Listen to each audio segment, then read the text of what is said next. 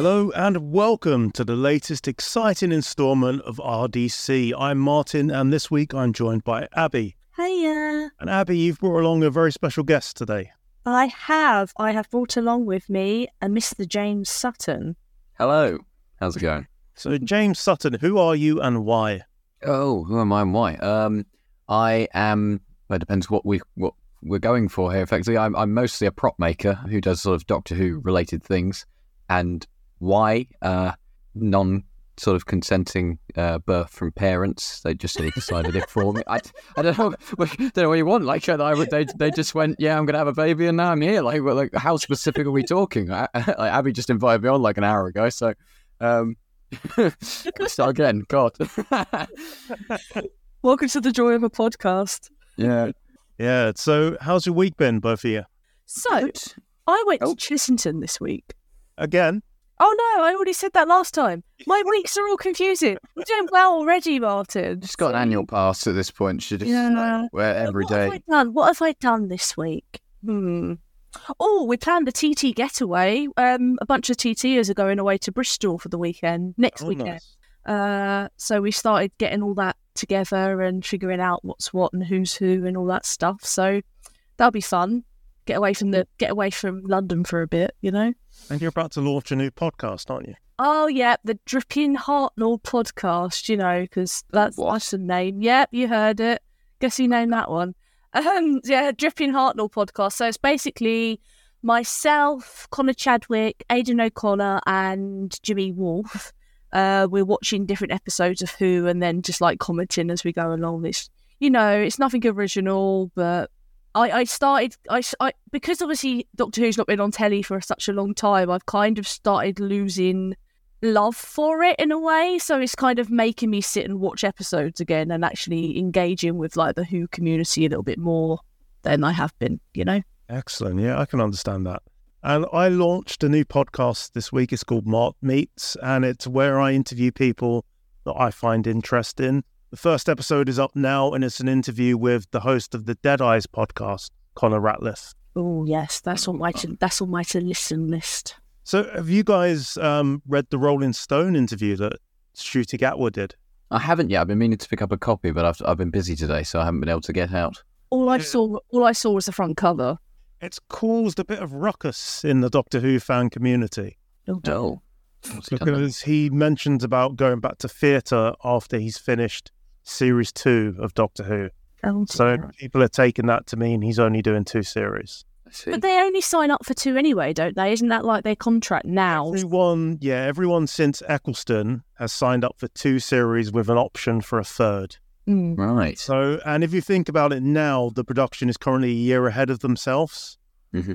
Like Series 14 airs next year, but this October they start shooting Series 15. Yes. So there's still time, and neither party has picked up the option yet, as in the BBC or Ncuti, probably because they've not got that far in production yet. I'm sure once the first series goes out and people see it and we get an idea of the public's reaction to him, then we'll hear that he's doing another series. That makes sense, though, to be fair. Especially if he's only contracted for 2, that's what he's going to say for now, rather than speculating the other way and being like, oh yeah, I'll look into doing theatre in 7 years' time. You know, he's better off. I mean, you can't make promises, can you? No, exactly. Yeah, I'm going to be here for 10 years. I'm going to outdo Tom Baker. They all say that. Well, because the production is such a grueling task these days. There's 15-hour days. So I'm not surprised nobody's really done more than 3 years. No, true. Yeah. If you look at Capaldi from when he started to when he finished, he's like a withered owl. It drains you. Yeah. It's like the end of Last of the Crusades. Just Last of the Crusades, Last Crusade. God, I added words. Christ. Oh, have you two seen the new Indiana Jones? I have. I was there the first screening on the first day. I was straight in there. It's one of those things that, like, I understand why people aren't enjoying it, but I really enjoyed it because I just didn't. I've learned to turn off my brain when I'm watching things nowadays, because if I turn it on, then I'll be going, well, that didn't make sense, did it? So now I just turn it off and I have a better time. So fair. It's yeah. Whereas I'm one of these people that only watched the first Indiana Jones about 2 weeks ago under the guide of Mr. Sutton, basically. Well, yeah. I haven't seen any of them, so it was like, watch it, Abigail, and I was like, okay. No, it's good. It's the thing is, the first one's brilliant, and if you enjoy the first one, you'll like the rest of them, basically, as far as I can tell. Fair. Well, except the fourth one. I mean, I like the fourth one, but most people don't like the fourth one. I don't hate any of them. No, I think they're all solid films. I would happily sit down and watch any of them, but people didn't enjoy The Fridge, so I get it. All right, so we're here today to talk about an infamous episode of Torchwood. He's thought about it so much he can't even say the word infamous. I can't. And it is Day One, otherwise known as the Horny.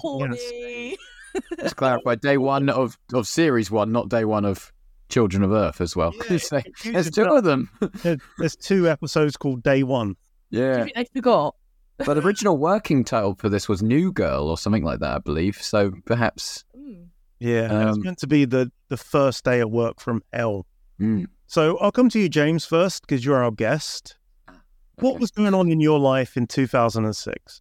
We're going to fly now, Martin. I was 7. So younger than my... Yeah, no, I was, so 2006, would have been year 2, I believe. So I would have probably just grasped times tables. I distinctly remember being in the playground. You distinctly remember not watching Torchwood? Yes, I did not watch Torchwood in 2006. I watched the first ever episode of Torchwood I saw was from Out of the Rain. I remember seeing the Ghostmaker's face at the car door, and I think that one of the episodes where Jack and Yanto just start snogging, and I kind of sat there and went, okay, fine. But I went probably too adult for me, and then I didn't watch it again until I was about 14. At which point I was like, all right, this is great. This is edgy as hell. I'm in. So yeah, no, 2006, I have no memories of this show for you. I don't even remember like advertisements for this show really, besides vague ones like the Radio Times that came out at the time. I remember seeing that and thinking, God, how big of a character is Susie going to be? Like, she looks great. Like, I bet she's in every episode. And then went, but her specialist skills are welding and welding, and she's also second in command and welded in charge of the glove, and there's nothing else on this page. Why's everyone else got a Bible? So that was about it, really. Listen, if you meet someone who can weld, you hold them close. It's true. Yeah, I can weld, so I hold me close. I'm always with me. Abby, did you watch this one at the time? No, because it's the same scenario as the last one we spoke about. Because, like I said, 2006, I was in the military. So I was shut off from the world at this point, yeah.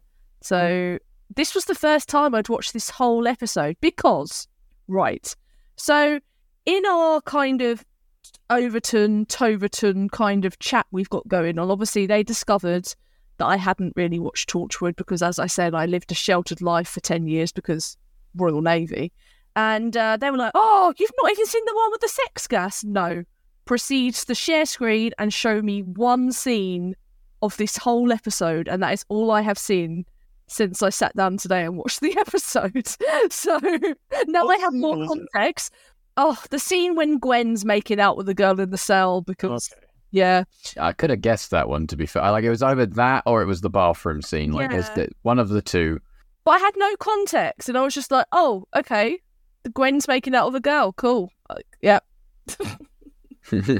So yeah, this broadcast the same day as Everything Changes, immediately afterwards, had a viewing figure of about 2 million. Damn. Which was the biggest audience BBC Three had. I say, it was on BBC Three when it originally aired, wasn't it? Yeah. And this is my ex's favourite episode of Torchwood. Interesting. Yeah. I remember after the first one aired, this one came on, and she went, now that's more like it. And if you ask her about Torchwood now, she's like, never really got as good as it did with that second episode. Yeah.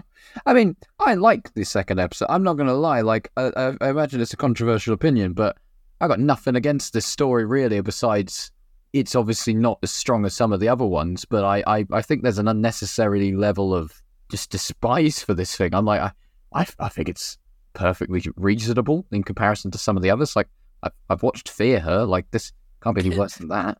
I do feel like this was just diving in the deep end. It's like, this is what Torchwood is going to be. Look, sex. We are not Doctor Who. And it was very much a case of, we're showing you the difference, and we're showing you the difference straight away, rather than kind of like spoon feeding it in. It's like straight away, orgasm, alien, done. This is Torchwood. Yeah, when I was researching this, there's a quote from Russell T Davies where he says, if you do an adult sci-fi show, it's inevitable that you're going to reach a horny gas monster. Yeah. Well, not if you don't write it. That's true. True.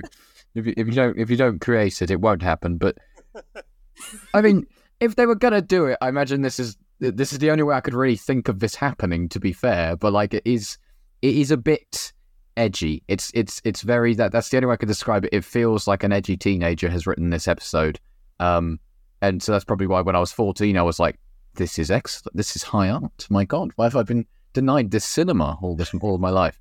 But you know, I rewatched it just before we came on here, and I was sitting there thinking, it's not terrible. Some of the dialogue is very ropey in places, and some of it makes me question the logic of some of these things. Like, it does kind of feel fan. Yeah, like if you told me this was one of the fan Torchwoods that gets made, I'd be like, I get it. But the fact that this was the actual show, I sit there and I go, like, I can enjoy this as a piece of media, but like, it is a bit, ooh, okay, right, we're doing this, are we? All right, I'll just sit down and you know, enjoy. Watch. See, I think there's a reason for this. If you look at, say, Chris Chibnall's kind of body of work. Was this Chris Chibnall? This was Chris Chibnall. Yeah, this was Chris Chibnall. You're doing well today, Martin. Yes. This was Chris Chibnall, was it? I'm blaming my painkillers. Yes. This is Chris Chibnall's. If you look at his body of work, he doesn't really write about sex unless it's like this horrendous thing was forced on this person. Like when he does his crime dramas, he writes about that, but he doesn't write about, oh, sex is fun and we love it. It's not kind of in his wheelhouse. This feels more like a Russell T Davies. Do you reckon Russell just like pitched the idea to the room? Nobody raised their hand, and he just went, "Do you want it, Chris?" And Chris just went, "Okay, sure." To be marvellous, you've got the sex gas. You could do the sex gas, Chris. It'd be amazing. He's like, "Yeah, okay, cool." I imagine so, because there's a general outline of things that gets given to, like when Moffat had to do The Empty Child, he got given it's the 1940s, etc., etc. This is it. So there probably would have been a parameters given to him of going sex gas, enjoy, and him going, oh, sex, okay, right, sure, and this is the result of that. I don't actually know what Chris Chibnall sounds like really, so that's not an official impression of the man. There is a corresponding episode of Angel that this is kind of ripping off. Of course. Yeah. Right. So in the second ever episode of Angel, which is a Buffy the Vampire spin-off for anyone who doesn't know, there's a demon that possesses people after it has sex because it's looking for a perfect host body. But it can only do that after they've had sex. And yeah, there's a lot of parallels with this one. It was definitely used, like we were saying last time, it's definitely been used as kind of a basis for like Who spin-off type scenarios, but it works, and you kind of hide it away because it's kind of a different era of people, so they get away with it. Plus, like you were saying, you can't really come across a sci-fi or a supernatural show without some sex gas in there somewhere. So yeah, John Barrowman was simultaneously filming a documentary about his life when this episode was filming. I bet that's a big seller now. Did it make it in? There's footage of his mum and dad kind of interacting with the girl playing the sex gas. Oh, Karis. Yeah.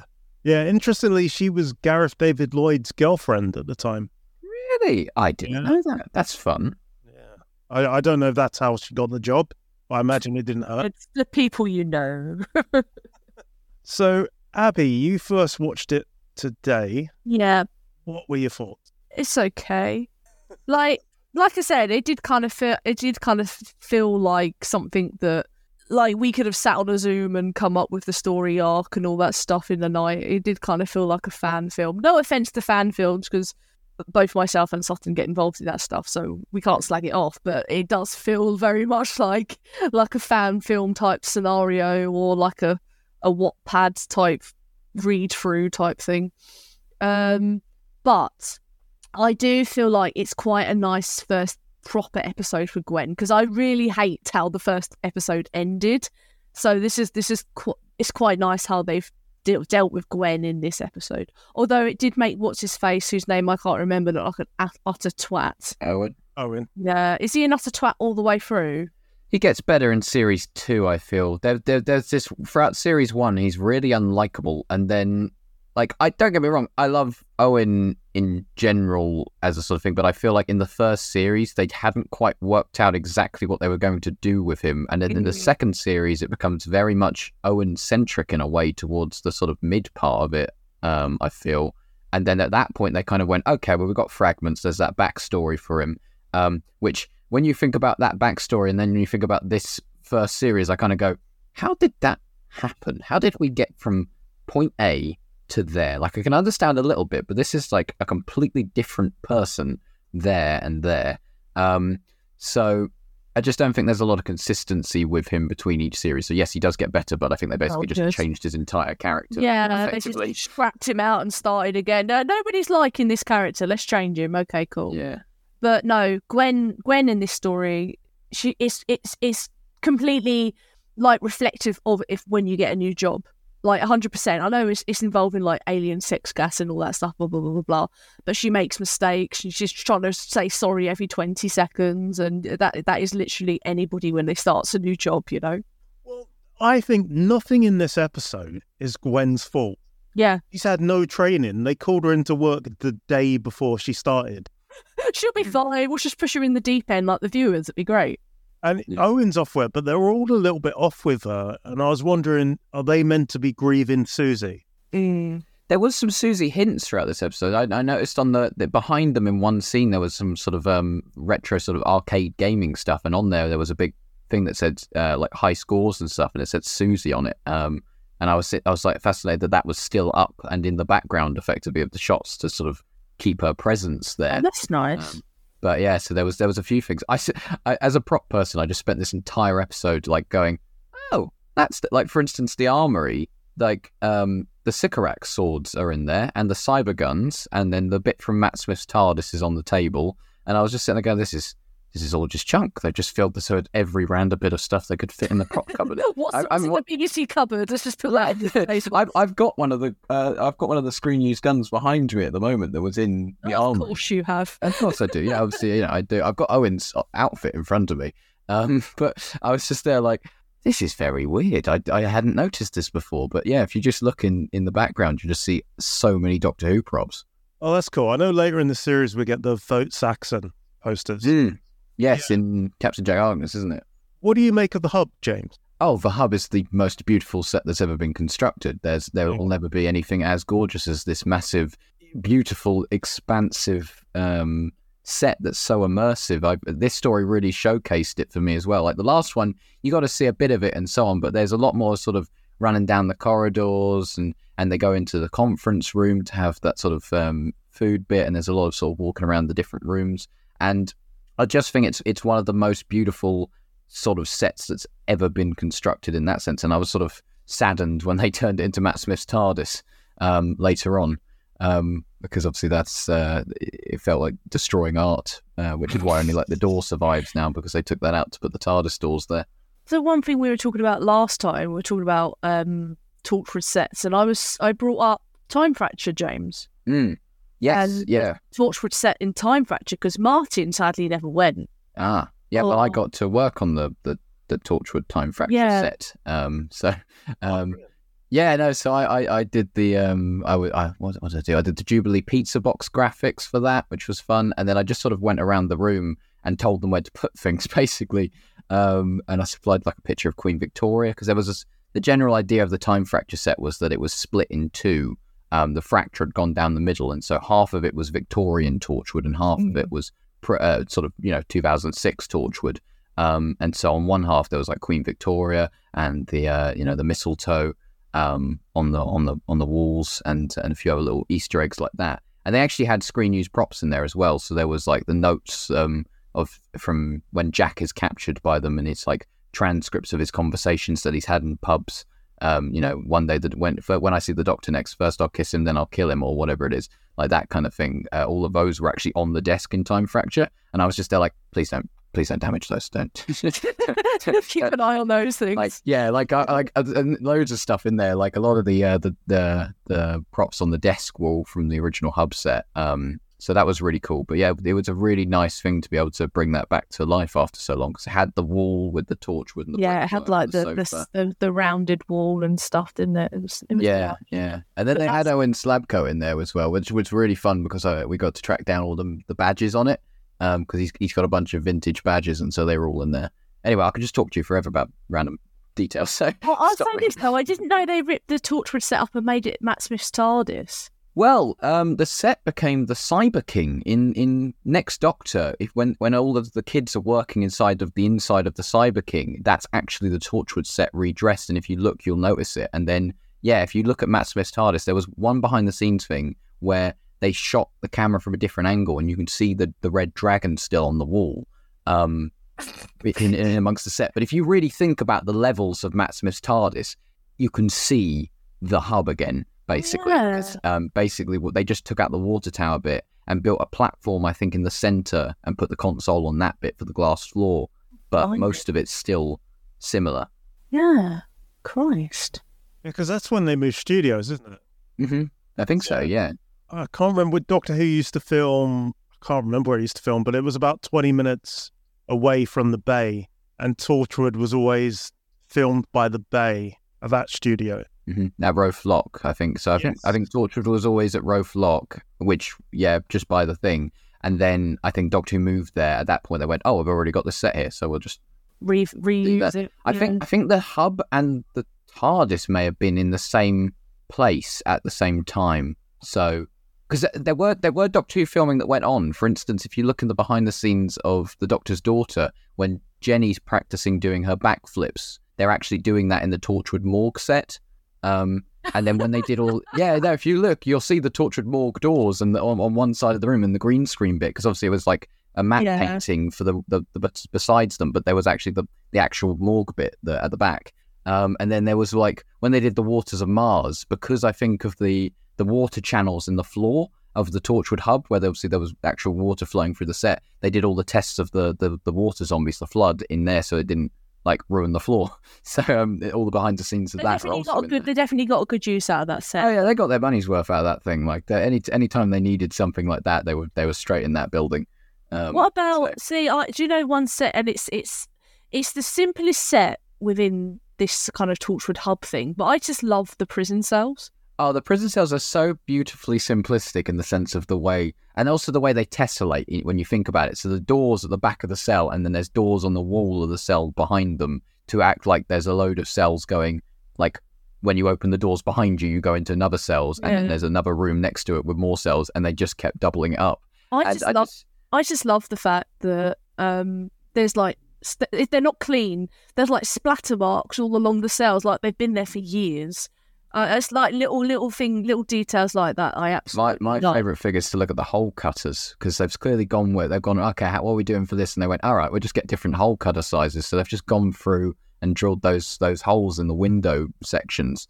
And I just love to see if they've done it straight or not, because some of them are going like up and down and up and down. I'm like, someone's clearly just gone, all right, that'll do. And then go over here, and then we'll go down there, and then we'll go up there. So so that's they are beautiful little sets though, and I think they're very underappreciated, I'd say, in the grand scheme of the hub, but they do their job wonderfully. Yeah, it feels old and lived in and kind of grimy. I like the cells. Yeah. I think they're also they were used in the or they're meant to have been there originally when the first hub was made anyway. So there's a level of that they're meant to still be sort of Victorian in a way, industrial with the sort of big iron doors, and then maybe they've upgraded the glass in them. Sorry, Abby, did you get to say something then? No. I thought Abby said something. Oh, okay. So I remember at the time when this episode first aired, I used to be a member of the SFX forum, and I'd go on there every day. And people were really kicking off about how old Keris is, that she's only 19 and they made her do all this stuff. And I must have been 22, 23 when I first watched it. And I remember thinking, she's an adult, 19's an adult. When I watched it today as a 41-year-old man, all I could think is she's 3 years older than my son. Yeah. But I think that's one reason why this works, because they've got someone who you wouldn't think. You know, she comes across as kind of like a shy, kind of quite young, not experienced. And I think that's why this sex gas thing's worked, because if they got someone older and a bit more, I just don't think this sex gas thing would have worked as much, or Gwen wouldn't have had as much sympathy for her. I think it's more it's more the sympathy thing from Gwen, kind of. I think you feel badder for her because of that. And I think obviously, like, you know, all of this is obviously awful, but the sense of, like, you know, when you get to the Ghostmaker episode, there's like a child that dies, and I think there's all of Children of Earth, you know, children die. So like they've gone for younger effectively as well, and so I think there's a level of, because she's of that age, it's effectively, that's why you're like, this is a really weird twisted story, and I guess that adds to the sort of shock value of it when you watch it in that sense. But I can completely understand why people will be kicking off about it, because it is kind of grim, you know. Yeah, but I do think it's more so that Gwen can be like more sympathetic towards her, like. But once again, she's older than the new companion, so that's true. Oh God, time. So we got to talk about the wanking bouncer. Do you mean the finest character in all of cinema? This I love that man for like it was one of those scenes that I'm like, he's so grim as a character, but also every time he showed up on screen, I was laughing. I was just like the bit where he's like watching them boys or whatever it was at the start. I was just there like, excellent. And then when it cuts to him doing it, it's like, oh, that's grim, but also at the same point in time, hilarious, because it's so like, oh my God, okay, right, we're just doing this. And then it cuts back to him. It's like, very shocking to watch that was. And I was just there like, this is ludicrous. But actor wanted to wank in Doctor Who spin-off series. I wonder if that was the call. He told them what he was doing when he found them. He didn't. He wasn't like, oh, I just so happened to be looking at the CTV footage at the time. No, he was full on like, yeah. He's a very honest bouncer, and I've got to respect the honesty. Would you rather have lied? You know, this is. I think it would have been funny if he was like, oh, I was doing my rounds, but then it cut to what he was really doing. Yeah. Oh, I just so happened to look at the CCTV for that mere second. It was like, yeah. So, like from Unicorn and the Wasp, where he's like, I was wondering, lonely as the proverbial cloud, and it just cuts to him with his boyfriend. Yes. Do you think that's his camera in the toilets? Yes. Yeah. I don't think that was club policy. No. No, well, there probably wouldn't have been cameras allowed in the toilet. Well, it was 2006, so maybe there would have been cameras. I can't remember. I wasn't there. I wasn't allowed at clubs. 7. Yeah, I was 7. I was down the funky fun house or the bowling alleys. I love that they just have sex on the sink, and the other girls just leave the toilet like, oh Christ, here we go again. In all fairness, yes. The ADR in all of this is so. That was the thing that got me the most. Like when Karis is on the phone outside, she's very clearly not speaking at all, and then she turns around and like none of it is synced up. And then the girls in the club, like when they go out, they go, "Oh, it's nearly closing time anyway. We better go." And I'm just like, "What?" This is very casual. The ADR is interesting. Mm. Yeah, when she goes to confront her ex-boyfriend, they're slightly off there. Yes. Yeah. It's all a little bit out. I will say though that the gas effect was quite good. I was watching it thinking, this isn't actually that bad, like quality wise or anything. There's some ropey moments, but in general, I didn't find that affected age too poorly. In the grand scheme. It still works. It still works, definitely. But it can't be that hard to make gas, surely. I don't know. I've never done SFX, but what do you think of the way Jack's written in this episode? He was in it, wasn't he? So no, that Jack for me throughout all of Torchwood, more so series 1 though, is just kind of, I'm here to be mysterious and just vague in the background, and then occasionally tell people not to do that because that's not the way Torchwood does things. And it's like, oh, okay, right, So throughout this, he's kind of a bit blasé, but he makes a lot of random sort of weird references, doesn't he? Like the point where it's just like them all just being like watching Gwen on the monitor, and I was sitting there thinking, like, at least Toshiko should have gone, should we get her out of there? Like, should she not? Like, I know she does, but like, would you not have gone immediately? Isn't she gonna kill her? Like, should we not be like on this? Like, Owen's just there like, just gonna record a bit first. Yeah, don't mind me. And you're just there like, what? Sorry, weird, creepy. Your mate's gonna die in there. It does make me laugh at how, like you're saying, how Jack's kind of written like this mysterious person, but obviously we all know who he is. Well, to an extent, we all kind of know who he is. Like, but nobody was like, Jack, what's with the hand, dude? Or Gwen never said to anyone, like, why did he just run after somebody with a hand? Like, nobody, she didn't even question it. And she's just like, oh, it's just Jack. It's just Jack being Jack. Just ignore him. That's what he does. Like, yeah, I do think he, like you were saying previously, I do think they do have that underlying issue with all the team, with the whole still grieving element in this episode as well. So I think that's kind of an element with Jack in this episode. Yeah, I found this with Big Finish as well, but very few writers can write Jack properly. And I mean, like, Jack is flirty, he's cheeky, but he's not a pervert. Yeah. There's a couple of comments he makes in this about Gwen not looking like a little girl because she's got all the curves and all the nerves in the right places. That's not Jack. Excellent bottom. There's a few things that are like, I get where he sort of evolved from that point more so. Like, there's an occasional cheeky comment, like the Cayman went feels like it's in character. I just same way when I was ashamed that I laughed at that. Every time I say it along with them, like that's the one line in this that I'm just there like, they came and went, because it's the same way in Meat when they're just talking and they're walking along. It's like, have you ever eaten alien meat? And he goes, yeah, once or twice or whatever it is. And she goes, how was it? And then, well, he didn't seem to mind or whatever it was. That line, I just sat there going, that's funny. That's the right level of this. Sometimes there's just too much. And same with Owen. I feel like Owen, he is a bit weird throughout most of series 1, but this episode especially, he's sort of beyond weird in this one and creepy. So that's a shame. I think he was recording it to try and flog it to the bouncer. Sell that on, bit of money. Send this to Dave on Charles Street. Yeah, that'll be £20. Thank you very much. I do like the scene where she's walking down the high street and she's just bombarded by sexual advertising.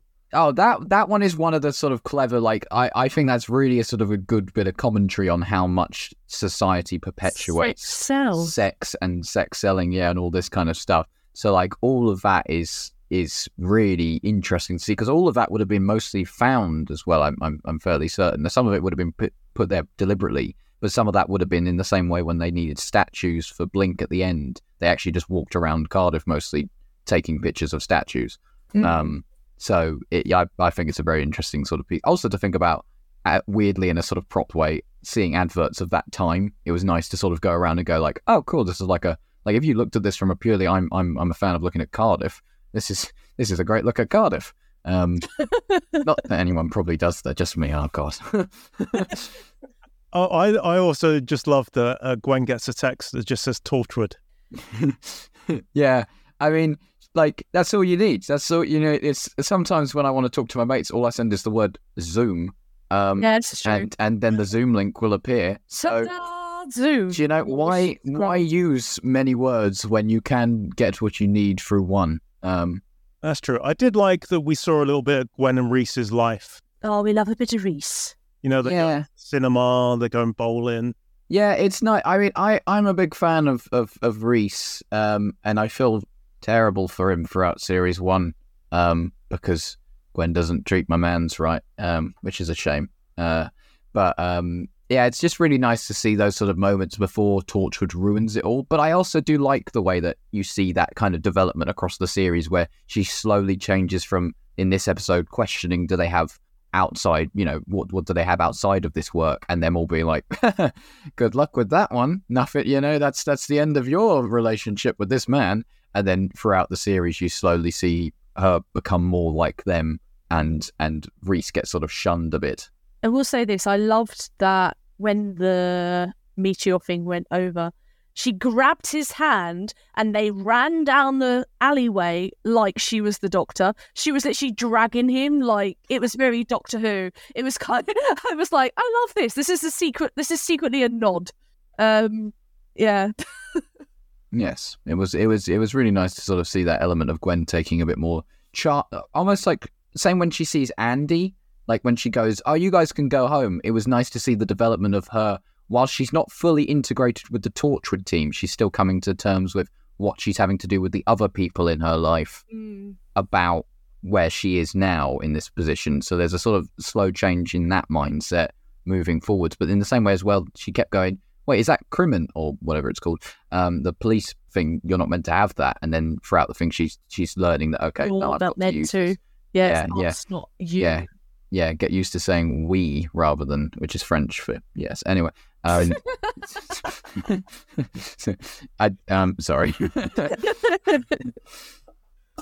I ran out of anecdote. I'm sorry. I need to figure something else. You're grand. That's all right. It's all right. I think maybe Jack's lost a bit of humanity because, skipping forward, he's about 1,000 years old at this point. Really? Yeah. You find out in fragments how long he's been there. Is he 1,000? Wasn't he there from like the Victorian? Actually. Yeah, I think it's because I think he lands. He's still looking for the Doctor, trying to find hope when he sort of lands in the Victorian era, which was sort of the 1890s. So he probably was there a little bit before then, but he's still very much because he says in fragments, wait, he's not going to be here for another. I've got to wait another 100 years for my Doctor to coincide or whatever it is. I'm thinking of the Jack at the end of series 2. Okay, yeah, I've got my timeline completely off there. Yeah. After that point, because then he's been buried for that long period of time. So at this point, he's only a couple of 100 years old. Well, yeah, but thousands to the hundreds, a completely different sort of range. I feel like after that point, Jack becomes, especially after that point, he becomes a little bit more sort of serious. I feel in the way he goes into Children of Earth after that, because I think he starts to realize a little bit more that it isn't all fun and games and so on. I do question Jack being in charge of Torchwood. Oh yeah, no, he should totally not be in charge of Torchwood. He's a terrible leader. He is like everything he does is wrong most of the time. And like most of the time, Gwen's going, "No, but we got to do it like this," and Jack goes, "No, we can't do it like that." And then she does it, and then he goes, "Okay, that worked." And it's like, oh. Everything you do is wrong, Jack. And then occasionally they mess up. Like obviously, like when they, I won't say because obviously Abby hasn't seen the rest of it. But when they do something towards the end of series 1, he goes, "I told you not to do that." And they're like, "Well, how else are we meant to solve that problem? How else? Bang, like what's the general, thing with that?" But because in Torchwood for Big Finish, he's not in charge, is he? With the continued stories, he's got a boss. Yeah, I do feel like that works better. Oh yeah, completely. I really enjoyed the continued series when the boss sort of was put into place, because I was like, this is what I'm here for. Like, you Torchwood needs a boss figure more so in the vein of like Torchwood 1's a Von Hartmann kind of style of thing. Like you need someone more so like that is going to get things done. I think the reason why Cardiff's lot is so ragtag is because of how lax Jack is with the whole thing, which causes a lot of things. Like when you see him in fragments and you see him as a sort of field operative more so, I sit there and go, that makes complete sense. He is completely the sort of the side character, that the second in command character that's a bit cocky, whilst there's meant to be a sort of, I'd say it's almost like if anyone saw Primeval, where you had Ben Miller's character and you had Nick Cutter and all of his team. Yeah, you need a Ben Miller. Yeah, like I see very much Owen is sort of Stephen from that, and then there's sort of anyway, we're not going down the rabbit hole of Primeval, but it was an excellent show. I miss it. I laughed when Jack says usual formation, and then Gwen says, "What's the usual formation?" and Owen says it varies. That was a really good line. I was sitting there going, all right, that was good. That was funny, because that's an excellent commentary on the fact that it's just there's no planning for any of this really. But that was no, I just think that was really clever on that part. Because sometimes in these things you get a line, you go, good, that was good dialogue. I'm pleased with that. I also unintentionally laughed where Owen calls the army amateurs. Yeah. I was like, look at this team. And I've always wondered, how long has this team been together when we first meet them? Well, fragments suggest that I think Tosh would have been like only there a few years. Yeah. Same with Owen, really, because when Tosh was in charge in 2000. Yeah. So it can only have been at least the last 6 years, in theory, that all of them have sort of appeared. And then Owen, I think Owens was like 5 years before the series is meant to be in there. So he probably would have been like 2001 that they really picked him up. Yanto obviously shows up after Torchwood 1. So that's got to be like he's only been there like a year or a few months or whatever at that point. And then Susie was there for a while, I believe. I think Susie was there around the same time as Tosh and Owen, effectively. We know Tosh and Owen were there actually from 2005 because they were in the Space Pig situation. So they both had been there. Oh yeah, that bit. So that coincides there. Shows you how much attention I paid, doesn't it? Oh no, I'm a specialist case, so you don't need to spend this much time thinking about these things. Like when because obviously we write the Torchwood fan stuff. I'm constantly thinking about what is going on at this point in time if I'm making a reference to the past. Because if I go, oh, the Cardiff lot are doing this, who is the Cardiff lot? Who am I referring to? So there's just been a lot of thinking about that kind of stuff. And I don't get why they trust Gwen to do all the interviews with Keris. Yeah, like you said, she's had no training. Fair enough, she's police, but like... I think that is literally the only reason they give, isn't it? Where they go, oh, well, she's the police, they talk to people, don't they? So I guess that's their only leg to stand on, but also she's not been trained. Let's just put her in the cage with the lion and see what happens. It is a bit... weird. I'm surprised they didn't put her in the Weevil with the amount of care they're giving. I love the Weevils. Oh yeah, I think they're one of the most perfect monster designs. Like they are so. I think that the little bit towards the body with the hump is a little bit ropey around that area, but like the actual animatronic head and the hands and everything like that, and just a performance from Paul Casey as well inside the main one and all the other people who performed in them. They're just so perfectly realistic. There's that sort of level of you could believe this thing exists somewhere, and I just think it's such a beautiful piece of work from Millennium Effects. And they're briefly in Doctor Who. Yes, Pandorica opens, isn't it? When they show up briefly there. That was when I see that I was like, we've gone the other way now, where it's gone. Right, what monsters have we got in the back room? And they started pulling out all the tools. Was a blowfish there as well? Yeah, one of the half. Yeah. Yeah, that's fun. No, as in the one with the sports. Yeah. I think he popped up briefly. Yeah. All right, guys. I think that about wraps it up for this episode. Yeah. Thanks for joining us, James. Thank you for having me. Sorry for talking your ear off. All right. Why don't you tell people where they can find you online? Oh, I do a lot of my sort of fan audio work on Overton Audios. You can find me directly on Scarecrow Props, which is most on YouTube, on sort of Instagram, all over the shop really, or Scarecrow Sutton. So yes. He's on TT as well, I hasten to add. I am also on TT, but I like I've appeared in two? You're in, 3? So you haven't really covered Who on TT. You're in Reanimated. He's one of our sort of soldier in Reanimated, yes, our zombie apocalypse audio. So fun times. Abby, you got anything to promote? Other than the new podcast, no, just the new podcast. So that's Dripping Hartnell. So it's not on the TT Productions. It's a completely new channel. So yeah, please go give that a follow because currently we only have like 15 people. So okay, I'll link it in this show description. So you put on the last Dickensian Doctor as well. So we have the first of Dickensian with a companion is out now. Age of Foolishness. So she finds herself a companion after 7 episodes. What could go wrong with that? And we have 3 more episodes left of her for this year. Yes. So by the time September comes, that will be it for Dickensian for 2023. All right, great stuff. I will link all information in the description below.